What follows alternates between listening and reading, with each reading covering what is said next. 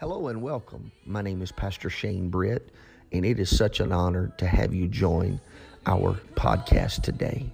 I pray that you will find something uplifting and encouraging in the word you are about to hear.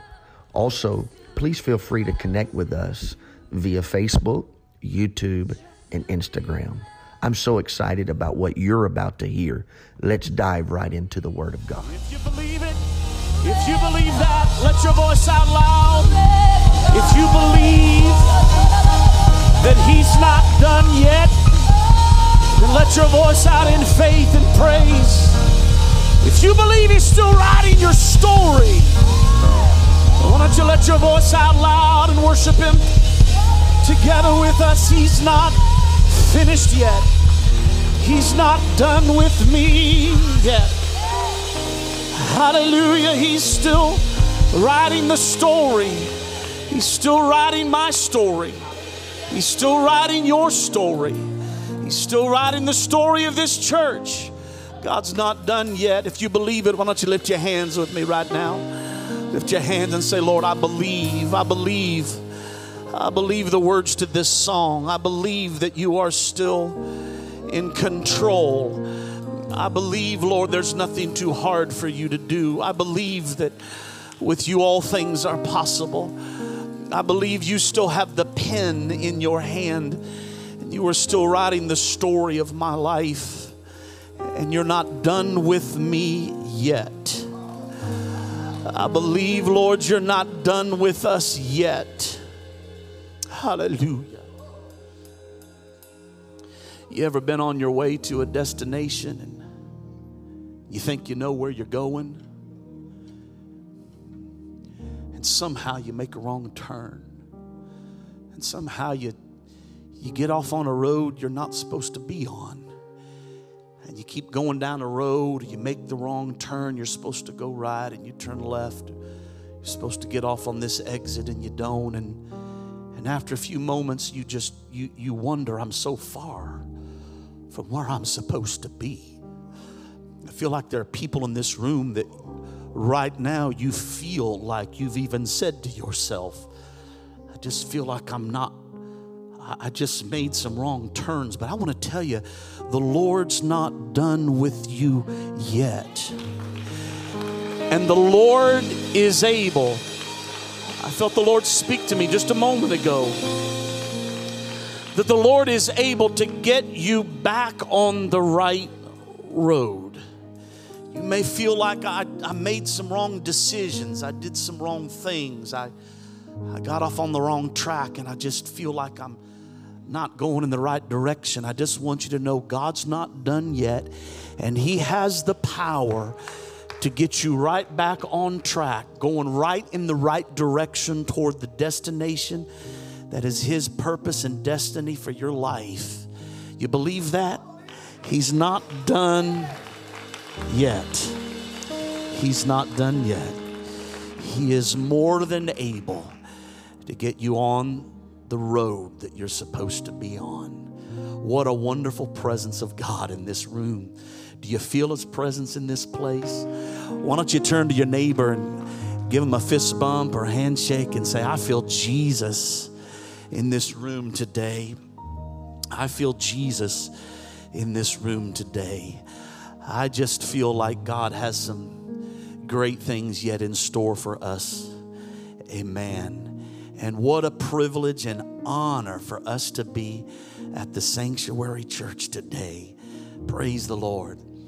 I believe it was a God thing, Sister Britt, that God just connected our families together. I met your wonderful pastor about a year and a half ago at the Movement Conference, and we just made an instant connection together, and then was so privileged to meet Sister Britt as well.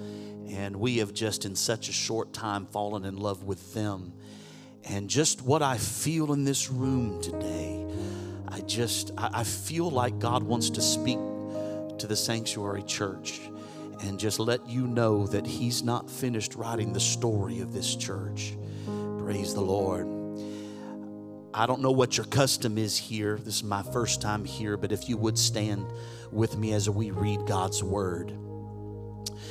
Let me just say that the last 24, 36 hours, we have just thoroughly enjoyed being at the Britt Bed and Breakfast.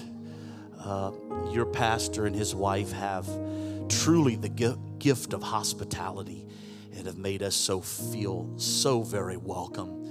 And every thing has just been prepared, and so much thought given to detail, and we just appreciate their hospitality. I'm so glad to have my wife traveling with me. She doesn't always get to go with us and to go with me, and she did such a fantastic job in the Bible class this morning talking about the Word of God, and it is her passion. The Word of God is her passion, and she has a tremendous testimony. I'm so glad to have two of my three kids. This is such a special time for us because we rarely ever get to all four travel together, and to have two of my three, all but my oldest, is with us today. And I'm so glad to have Chandler and Chloe traveling with us, and we have just had a wonderful time already. And I feel so strongly that God is going to speak to us today. Whenever we open our Bibles, we should say to ourselves, here and now, God is about to speak to us.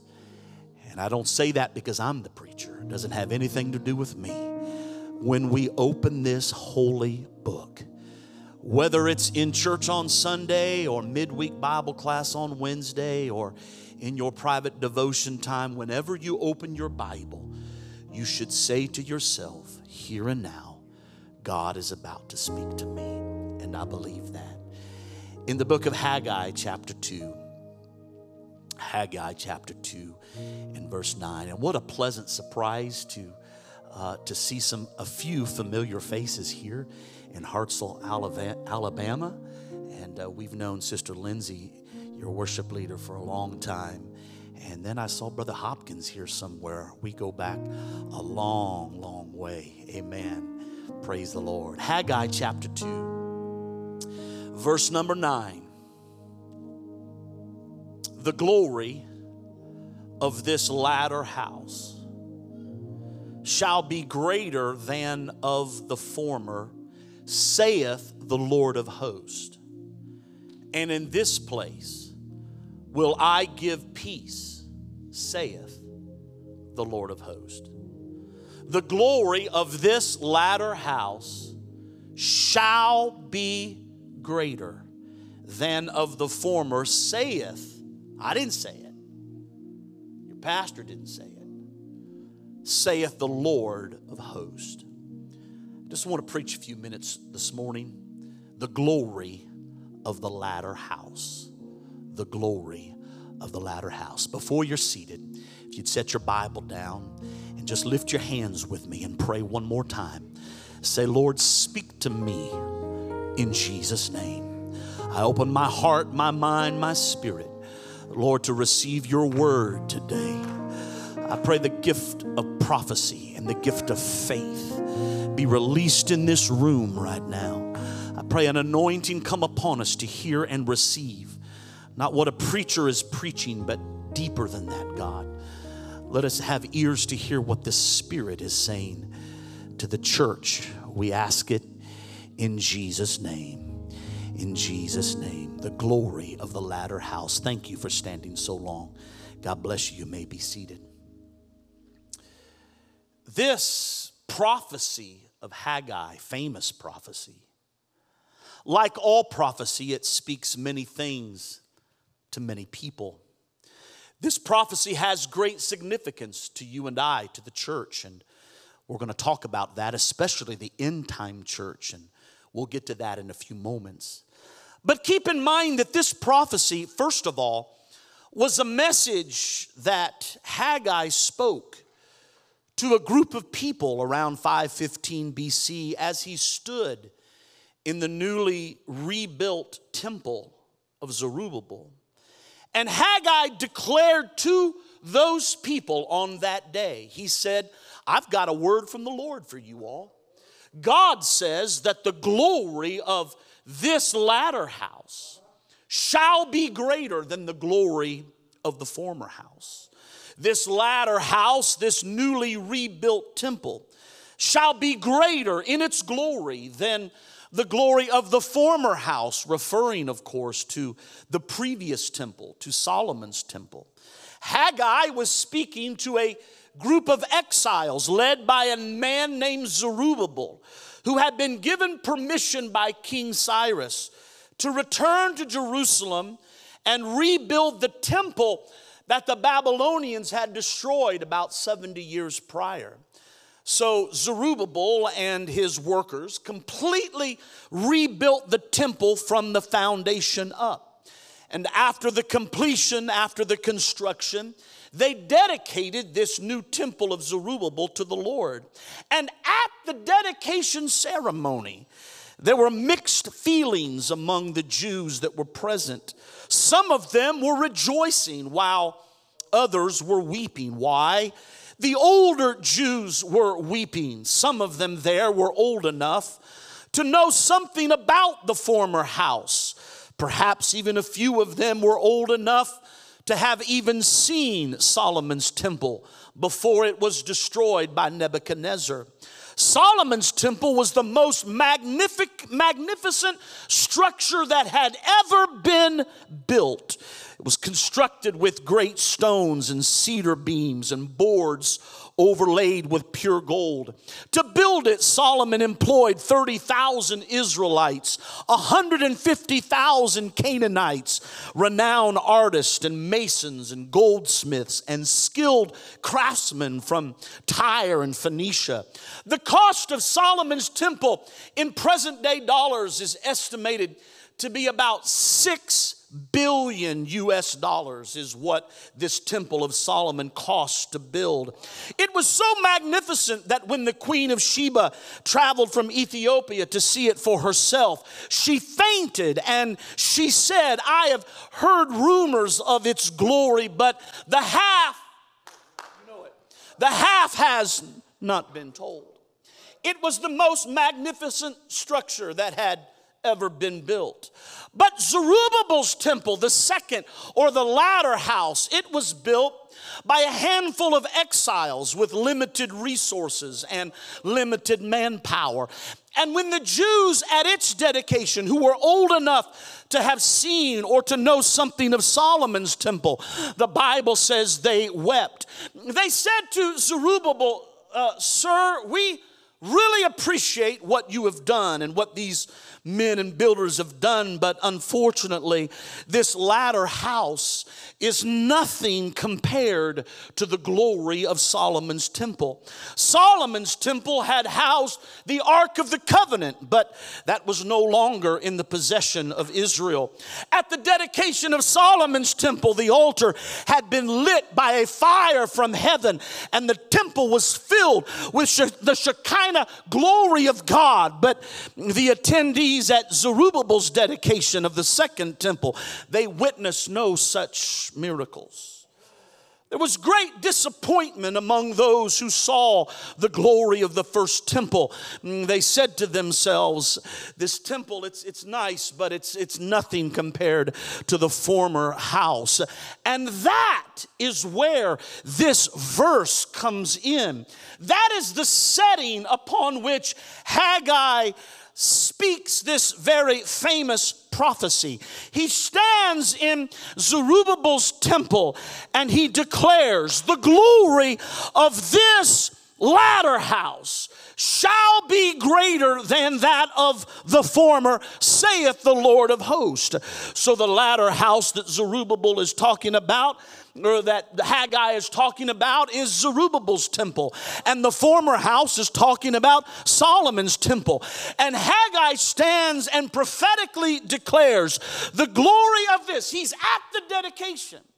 And he points to this somewhat, somewhat scaled down, not nearly as elaborate temple of Zerubbabel, and he somehow declares, God is telling you that the glory of this latter house is going to surpass the glory of the former house of Solomon. And surely the people are scratching their heads and they're saying, how could that ever be possible? Because Zerubbabel's temple pales in comparison to the former house. But God says the glory of this latter house will surpass the glory of the former house. What exactly did God mean? Because no queen from Ethiopia would ever come to Zerubbabel's temple and see it splendor and faint at its glory. Zerubbabel's temple didn't take $6 billion to build.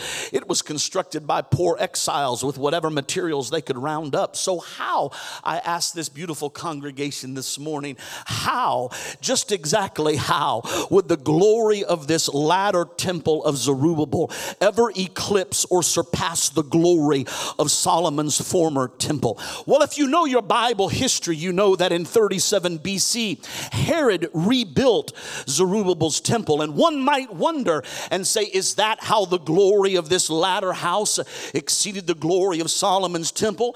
But we know that cannot be the case for a few reasons. First of all, Herod did not completely rebuild the temple. He gave it a facelift, but even deeper than that, God never honored Herod nor his temple. He was an illegitimate king according to the law.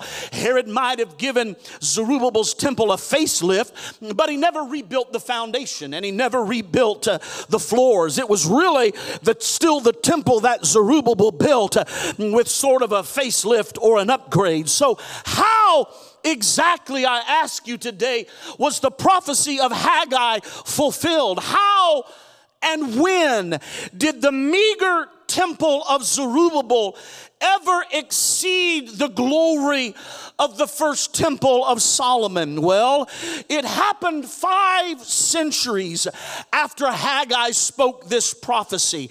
Haggai's word was fulfilled 515 years later when a young couple from Nazareth brought their 6-week-old baby boy into the temple to present him to the Lord. And at the very moment that their child was carried across the threshold of the temple, the glory of the latter house of Zerubbabel exceeded the glory of the former house of Solomon.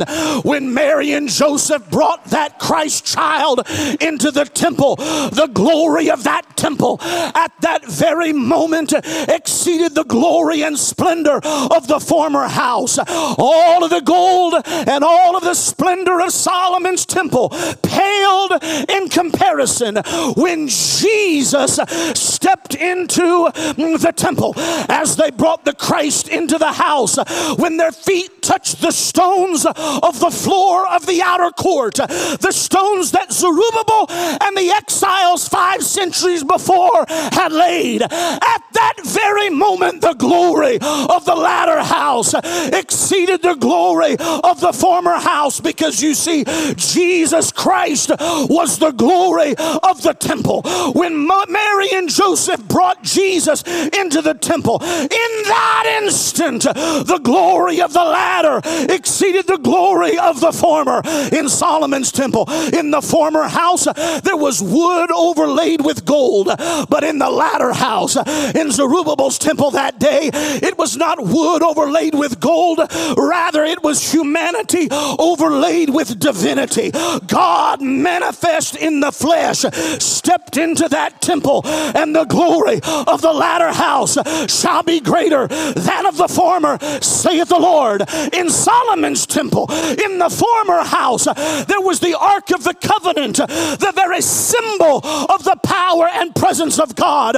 But in Zerubbabel's temple, in the latter house, there was something greater than the Ark of the Covenant, because God himself stepped into that place, and the glory of the latter house was greater than the glory of the former. In Solomon's temple, in the former house, there were 220,000 oxen, 120,000 sheep that were offered as a sacrifice at the temple dedication. But in the latter house, the Lamb of God, come to take away the sins of the world, stepped into that place.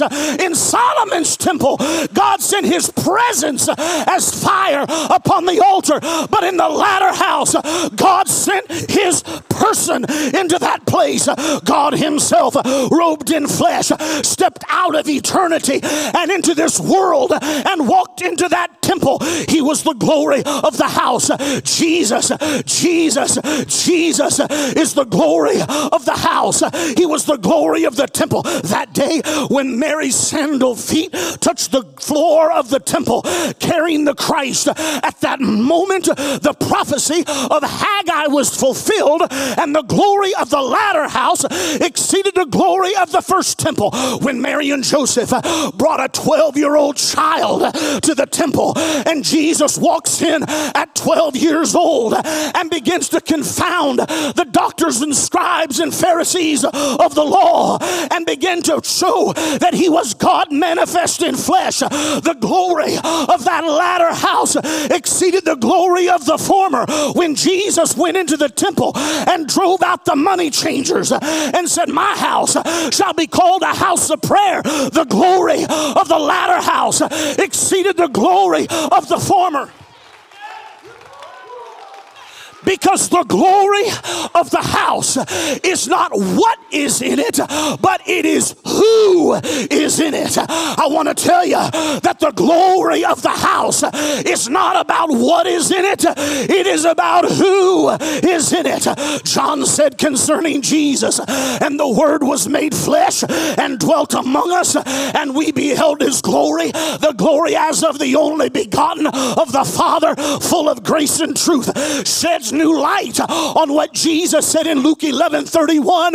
Behold, a greater than Solomon is here. When Jesus stepped into the courts of that temple, the glory of that temple surpassed the glory of the former.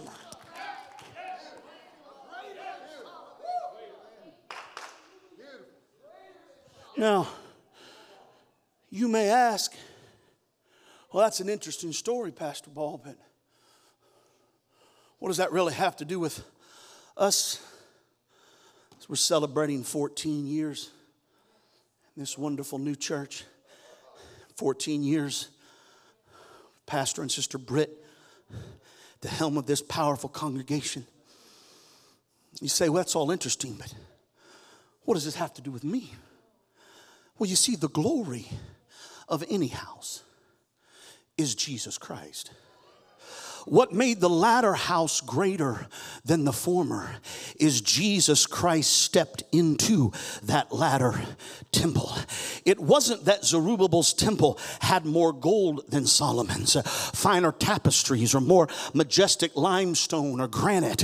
If that's how you were measuring the greatness or the glory, if you were measuring by that criteria, you would have to conclude that Zerubbabel's temple was a shack compared to Solomon's temple. What made the latter house more glorious than the former was not what was in the temple, but who was in the temple. Jesus is the glory of any house. You can build what you think is an impressive house, an impressive life. You can have money in the bank, a prestigious job, power, or position in this world. But it is not until Jesus steps into your house that it becomes truly glorious.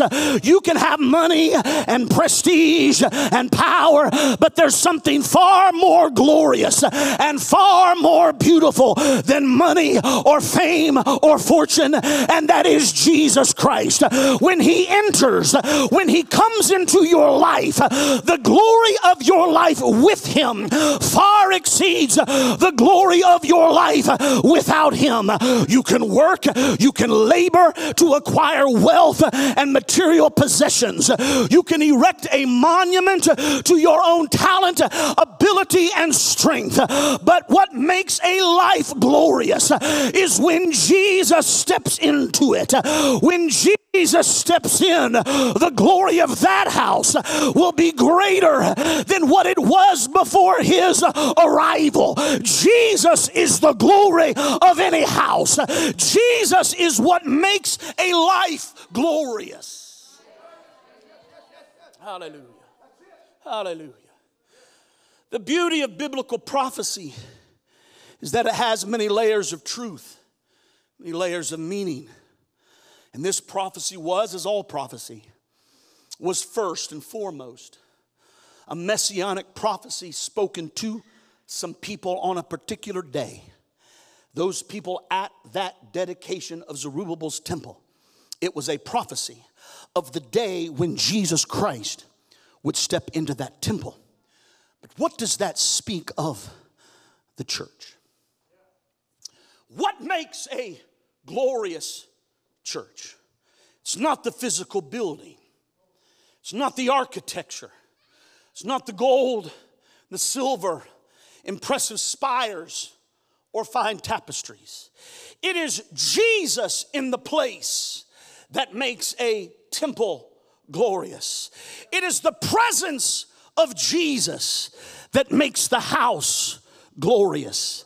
I stood in St. Peter's Basilica in Rome at the Vatican, and to the natural man, to the natural eye, it is incredibly impressive. Massive, glorious, resplendent. Its architecture surpasses most any building in the entire world. The sheer size is overwhelming. The beauty stunning. The intricate detail of the masonry, the woodwork, the sculptures, the tapestries, the paintings. It is truly breathtaking. The nearby, smaller, yet no less spectacular Sistine Chapel is a testament to the skill and to the artistry of man. It is considered one of the major artistic accomplishments of human civilization. Michelangelo spent 4 years with a team of artists painting the ceiling of the Sistine Chapel. You know, Sister Britt, that you're not allowed to have phones in there. But like your pastor's wife, I said to myself, I didn't come all the way to Rome to keep my cell phone in my pocket. So I took my cell phone out and I held it down low and I turned the video on, and as inconspicuously as possible, I walked through the Sistine Chapel filming the ceiling of that incredible edifice. And from a human perspective, these temples are glorious. But let me tell you, I have also stood inside of our meager sanctuary in Papua New Guinea with a dirt floor and straw placed on the ground to minimize dust and mud getting on your feet. A sanctuary with a frame made out of crooked wooden poles and covered on top by banana leaves woven together. Didn't even have chairs, Pastor Britt. And 1,000+ barefoot natives of Papua New Guinea would sit on the dirt floor. For a light, there was a single strand of wire running from the back to the front, and every 15 or 20 feet, there was a single socket with a 75-watt light bulb screwed into it. Since then, they've upgraded to a few fluorescent lights, but I can testify to you that the glory of that house, that meager dirt floor tabernacle, was greater than the glory of the Sistine Chapel, because the glory of a house is not determined by what is in it. It is determined by who is in it. The glory of a church is not determined by its gold or silver or elaborate architecture or stunning natural beauty. The glory of a house is determined by who is in it. And when Jesus walked into that brush harbor in Papua New Guinea with healing, with deliverance, with salvation. Oh.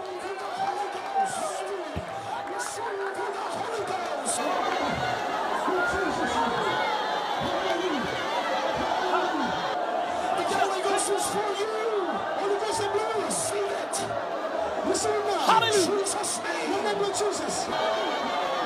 Hallelujah. When Jesus walked into that brush harbor with banana leaf roof, the glory of that house was greater than the glory of the Sistine Chapel or any structure of man, because Jesus is the glory of any house. I felt no presence of God in St. Peter's Basilica. I felt no presence of heaven in the Sistine Chapel, but I've stood under the trees in Haiti with a little tarp stretched between tree branches to give us a little bit of shade from the rain and the sun. And when Jesus steps in to that place, the glory of that place surpassed the glory of the Taj Mahal. If it were all about gold or all about silver or impressive architecture, nothing would have surpassed the glory of Solomon's temple. But the latter house, Zerubbabel's temple, its glory far surpassed the glory of the former, because Jesus walked into that place. Was that tell us? Was that tell us? Was that speak to Sanctuary Church today? If Jesus is not in the place, then what are we doing? If Jesus is not in this room, then what are we doing? Doesn't matter how good the praise team rocks it. Doesn't matter how good. Doesn't matter how good the musicians are. If Jesus isn't in the house, we might as well close up shop and go home. Because when Jesus walks into the room, everything changes. When Jesus walks into the room, darkness has to flee. When Jesus walks into the room, miracles of deliverance begin to happen. When Jesus comes into the temple, miracles of healing begin to happen. When Jesus is in the house, that's what makes a temple glorious. What difference does the decor make if Jesus isn't here? Sanctuary Community Church is so blessed with this beautiful, beautiful building. I came in this morning and stood in the back. My mouth just hung open as I looked at this beautiful building that you are so blessed to have. You are blessed, as you know, comfortable chairs, air conditioning in the summer, heat in the winter. But let me tell you what you already know in your heart. What makes this place glorious is Jesus. What makes Sanctuary Church glorious is Jesus. We are standing on holy ground. We are standing right now on holy ground. And I know that there are angels all around. Let us praise Jesus now. Listen, if a church does not hunger for and make room for and prioritize the presence of Jesus, that church will soon become an empty cathedral, powerless to change anybody's life. It's all about Him. This is His house, and if He isn't here, it's not glorious. No matter how beautiful the physical building is, if He isn't here, it's not glorious. I thank God for great music, and wow, what great music in this church. I thank God for great singing, and oh my, what singing we've heard. I thank God for great talent and great leadership, but none of those things are a substitute for the glory of God. None of those things are a substitute for the presence of God, because it's not about what's in the house, it's about who's in the house. And when Jesus steps in to Sanctuary Church, it becomes glorious, it becomes resplendent. Listen, if I had to choose, I don't think these are mutually exclusive, Sister Lindsay. But if I had to choose between the world's greatest musicians and the world's greatest singers without Jesus, or people who don't even know how to play in the right key and can't even sing on tune with Jesus, there's not even a second's hesitation as to which I would choose. And I'm glad I don't believe we have to choose. We just have to make sure that we've got singers and musicians and preachers that understand that all my human talent and all my human ability, if Jesus isn't in the house, we're nothing more than St. Peter's Basilica. We're nothing more than the Sistine Chapel. Without all of that, without Jesus in the house, we might as well hang it up and go home. All my human talent and all my human ability means nothing if Jesus is not in the house. Jesus, why don't you pray with me? Say, Jesus, come by here. In fact, why don't you stand with me just a moment? I'm not quite done, but why don't you stand with me just a moment and lift up your hands? Would you do that? Would you lift up your hands and lift up your voice right now? I need some folks that would cry out and say, oh God, on this 14th anniversary of Pastor and Sister Britt, oh Lord, we are crying out to you, just letting you know we're blessed, we're thankful for everything we've got here, we're thankful for all of these nice things, but Lord, the house without you isn't glorious. The house without you stepping in, it's not glorious. Oh Lord, come on, that's it. Why don't you lift your voice and say, God, we've got to have your presence in here, whether it's a Thursday night prayer meeting or a Wednesday night Bible class or a Tuesday ladies meeting or a Sunday morning service or a Sunday 10 o'clock Sunday school class. We've got to have your presence. Is there anybody pray with me right now and say, we got to have it, God? You've got to step into the room, because that's the only thing that makes a difference. That's the only thing that makes a house glorious. Lift your hands with me now. Jesus, you are the glory of this house. You are the glory of this house.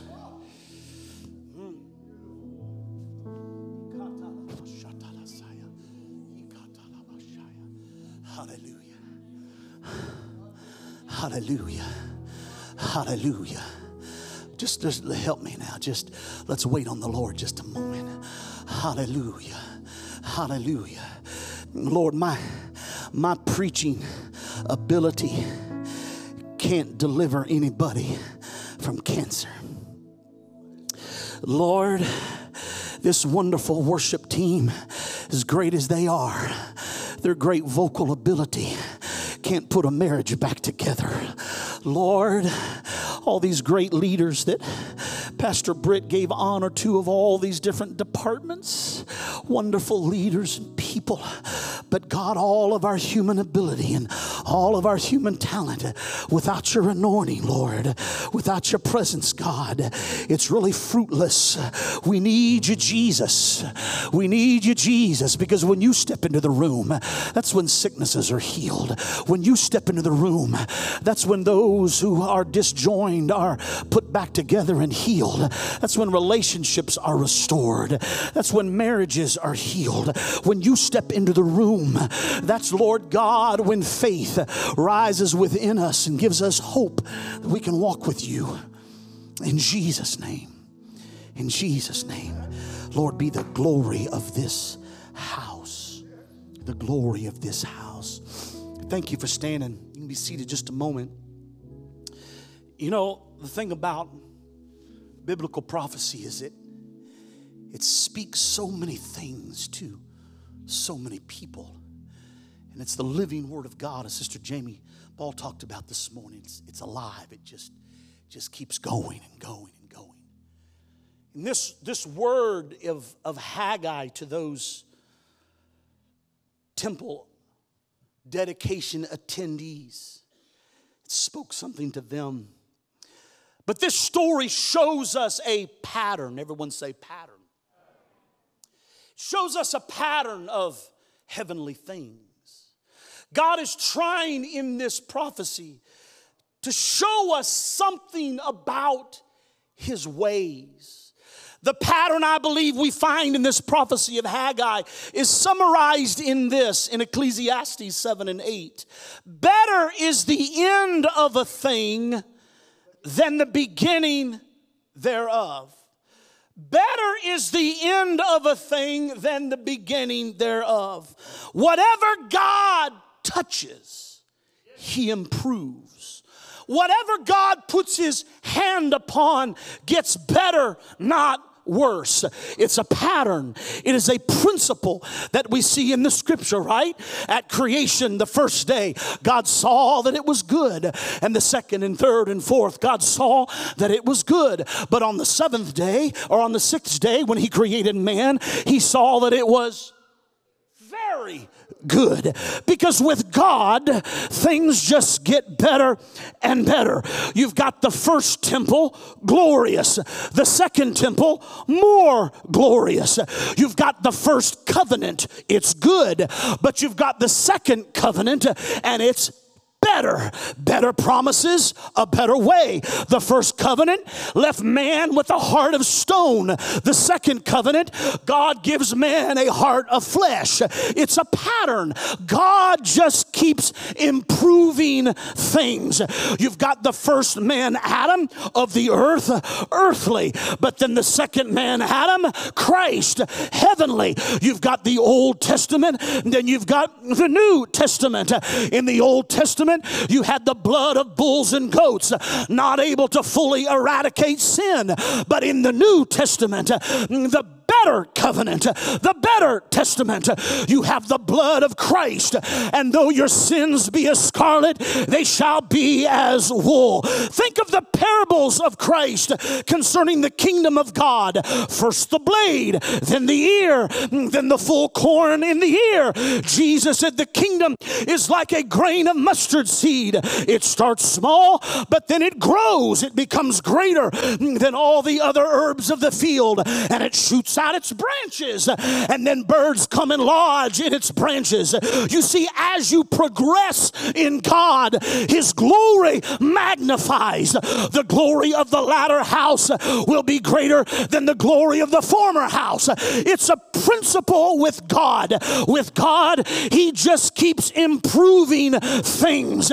Each successive work of God is greater than the former. With God, we go from glory to glory to glory. Now with the devil, it's just the opposite. Everything the devil touches disintegrates. Everything the devil touches degrades and descends and deteriorates. But with God, the glory of the latter is always greater than the glory of the former. Better is the end of a thing than the beginning thereof. Jesus said, verily I say unto you, he that believeth on me, the works that I do shall he do also, and what? And greater works. Because with God, everything just gets greater and greater. Greater works. What's he talking about? In the first covenant, God's presence dwelt in a physical temple. But Jesus said, something greater is coming. I'm with you now. That's good. But something greater is coming. I shall be in you. Oh, your body is going to become the temple. And that is greater. That is an improvement. That is moving from glory to glory. At Pentecost, the Spirit of God came and dwelt in men. Jesus said, now greater works will you do because I go to the Father, because I send my Spirit back. Now greater works are going to be done. Not greater in quality. How do you improve upon raising the dead? But greater in quantity, because now the Spirit of the Lord Jesus Christ is in the entire body of Christ. You see, it's greater. Do you understand what I'm preaching today? That with God, the glory of the latter is always greater than the glory of the former. With God, everything he touches, he improves upon. It goes from glory to glory to glory, from good to better to best. God improves everything that he touches. Better is the end of a thing than the beginning thereof. That is why I believe that the last days church will be the greatest church ever in the history of God's kingdom. Because with God, the glory of the latter exceeds the glory of the former. The latter rains will eclipse in glory the former rains.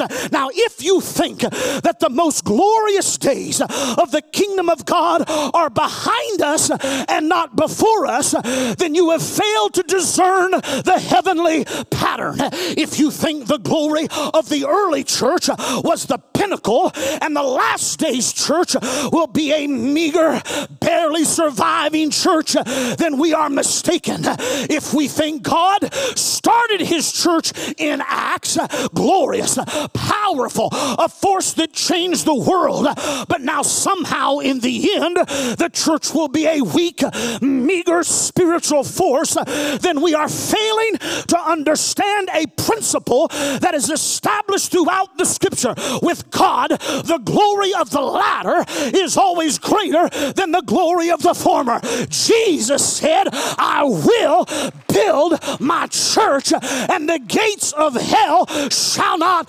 prevail against it. If you think the body of Christ was gorgeous and beautiful when she was born at Pentecost, but will be weak and barely alive and hanging on by a thread just before the marriage supper, then we're not discerning the ways of God. He's going to present himself a glorious church, not having spot or wrinkle or any such thing, that it might be holy and without blemish. If you think the revival of Azusa Street or the revivals of the 50s and 60s were as good as it gets, then you're mistaken in your understanding of eschatology. Haggai's prophecy was not only talking about Solomon and Zerubbabel's temple. Haggai was talking about the church, the early church and the latter church, the early church of Acts and the end time church just before the coming of the Lord.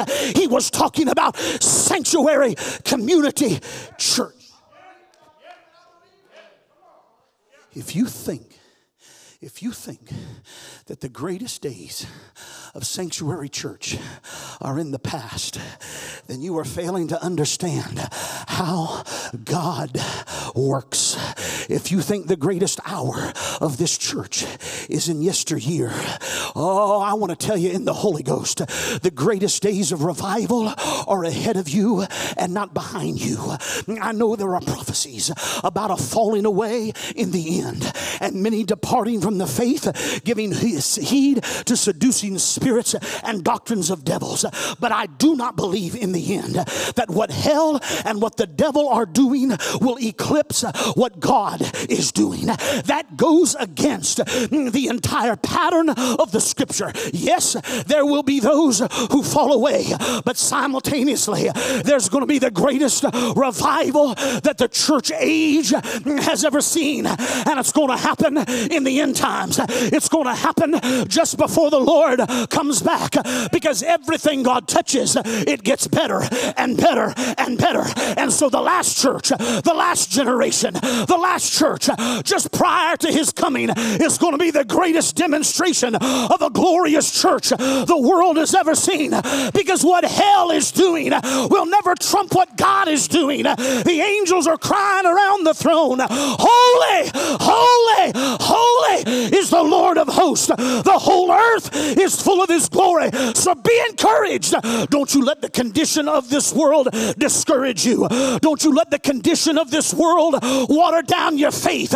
Our greatest hour is yet to come. Our finest hour lies ahead. You were made for this hour. And that is in no way a reflection of past accomplishment or past leadership or past days. That is not speaking in any way, shape, or form anything derogatory about yesterday. I'm just pointing out in the scripture that as glorious as anything God touched has been, what he touches next is even more glorious than the former. And the latter house is going to be greater than the former house. I want to prophesy to this church that the latter house is going to be greater than the former house. I'm not unthankful for what God's done. I'm not minimizing the miracles that have happened in this church to bring this church to where it is in the spirit. I'm not minimizing that in a moment. It is one miracle after another that has brought you to this place. It is one demonstration of God's power and spirit after another that has brought this congregation to where it is. I'm just telling you what Haggai's prophecy means to the church. As great as the glory has been, what God is about to do is going to eclipse the glory of what he has already done. Because with God, we go from glory to glory, and the latter will always be greater than the former. So I can say without throwing any shadow on the past, you better get ready, because what God is about to do in this place is going to surpass everything that God... In fact, let me just obey the Holy Ghost today. What God is going to do in this church is not only going to surpass what he has done, it is going to surpass in a cumulative way, meaning everything that has been done in the past, in whole, in total, in accumulation. What God is going to do in the last days prior to his coming in Hartselle, Alabama, is going to surpass anything that anyone in this church has ever seen. You better get ready. You better get ready, because the glory of the latter is greater than the glory of the former. Don't let the condition of the world water down your faith. The glory of the latter house is going to be greater than the glory of the former. The greatest outpouring of the Holy Ghost in this community hasn't even happened yet. You believe what I'm telling you today? The greatest outpouring of the Holy Ghost in this community has not even... Oh, but Pastor, you weren't here in the 70s. You weren't here in the 80s. You didn't know anything about that great revival we had. We're not casting any doubt on that great revival. And we praise God for that great revival. But I'm just telling you that the glory of the latter is always greater than the glory of the former. And with God, everything just moves from glory to glory to glory. I'm not sure what this means, but early this morning in the Britt's house, the Lord spoke to me and said that this congregation has to this point not followed the Jerusalem, Judea, Samaria model, but rather, whatever this means, that this church has reached its Samaria. But the Lord wants you to know that it's by his design and by his plan. There's a reason that God has allowed you to reach your Samaria, because it was important that you reach your Samaria.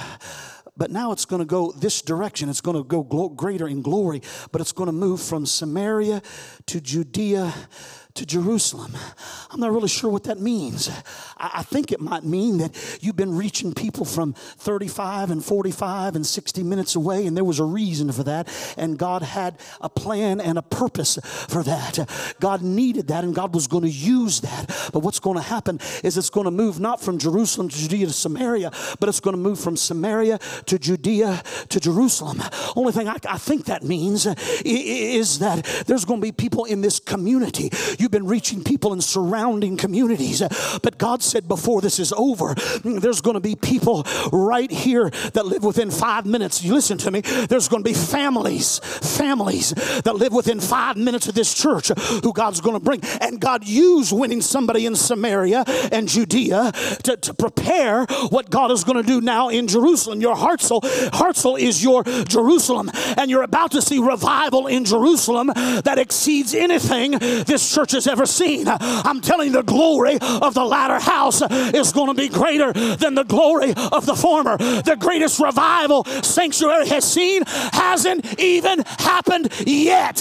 Let me say it again. The greatest revival Sanctuary Community Church has seen has not even happened yet. I'm pointing you to a spiritual principle. The glory of the latter will be greater. Stand with me right now. Would you pray? Would you lift your hands and say, I believe it, Jesus. I believe it. I believe what you're speaking in this room today. I believe, Lord, that we have not seen our greatest moment yet. Oh, God, I'm grateful. We are grateful for what you've done. We are, Lord God, almost I feel hesitant, Lord, to say what I've said, because it might appear that I'm minimizing what has happened. But Lord God, we are not minimizing for one moment what you have done. We just believe that the latter is going to be greater than the former. Lift your hands with me. Let your voice out. Would you lift your hands and let your voice out? Lift your hands and just say, Jesus, I believe.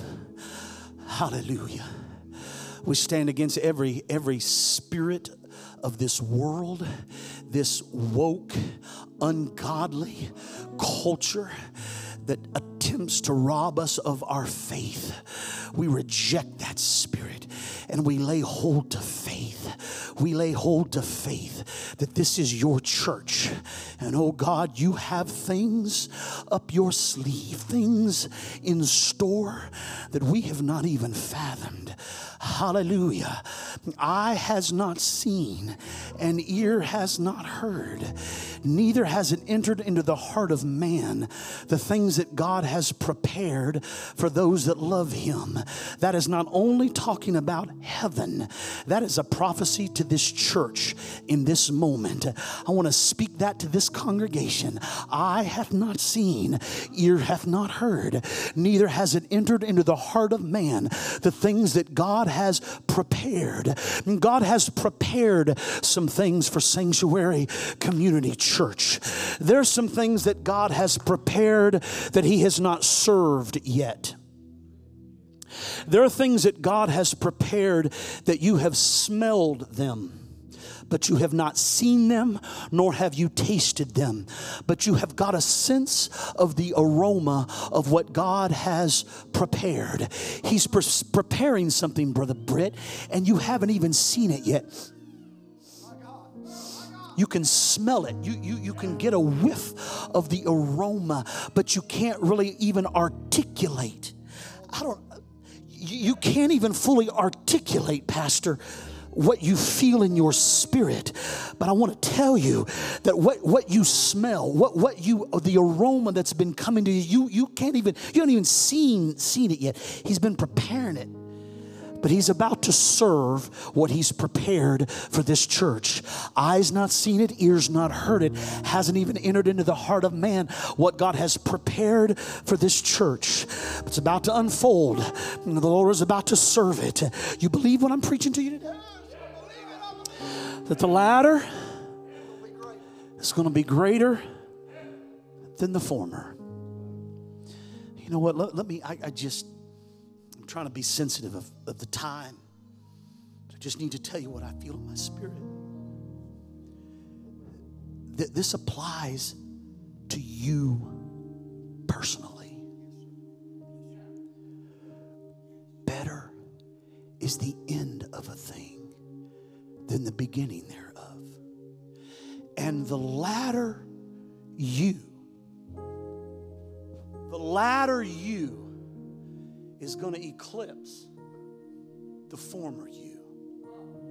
What God is about to do in your all's lives is going to eclipse what he's done in your lives, because the latter is always greater than the former. For we are his workmanship, created in Christ Jesus unto good works, which God hath before ordained that we should walk in them. We are his creation. God is building us. God is working on us. He is the potter. We are the clay. He is molding and fashioning us. You are his creation. You are his masterpiece. And the latter will be greater than the former. Some of you feel like you've gotten off track. You feel like somehow you made the wrong turn and you're out here in the woods somewhere far from the path you're supposed to be on. But I want to prophesy to you, God's not done with you yet. God's not finished with you yet. In fact, you think because of your wrong turn, you think because you've gotten off base, you think because your prayer life isn't what it used to be, or somehow your devotion wasn't what it used to be, that your greatest days are behind you. But I tell you in the Holy Ghost, if you stay in the hand of God, everything God touches, He improves upon. And you may feel like you're out of sorts right now. You may feel like you're off track right now. But I tell you, God's plans for you are greater than what you are now. And the latter you is going to be greater than the former you. The devil is so quick to remind us of our faults and failures and shortcomings. He's constantly reminding me. He's constantly reminding me of what is wrong in my life. He's so quick to point out what is unfinished. But I've got news for the enemy yet. I've got news for the enemy today. God's not finished with me yet. And in the end, when He is finished, my life is going to be glorious. The you at the end, when He is finished, will be greater than the you when He started.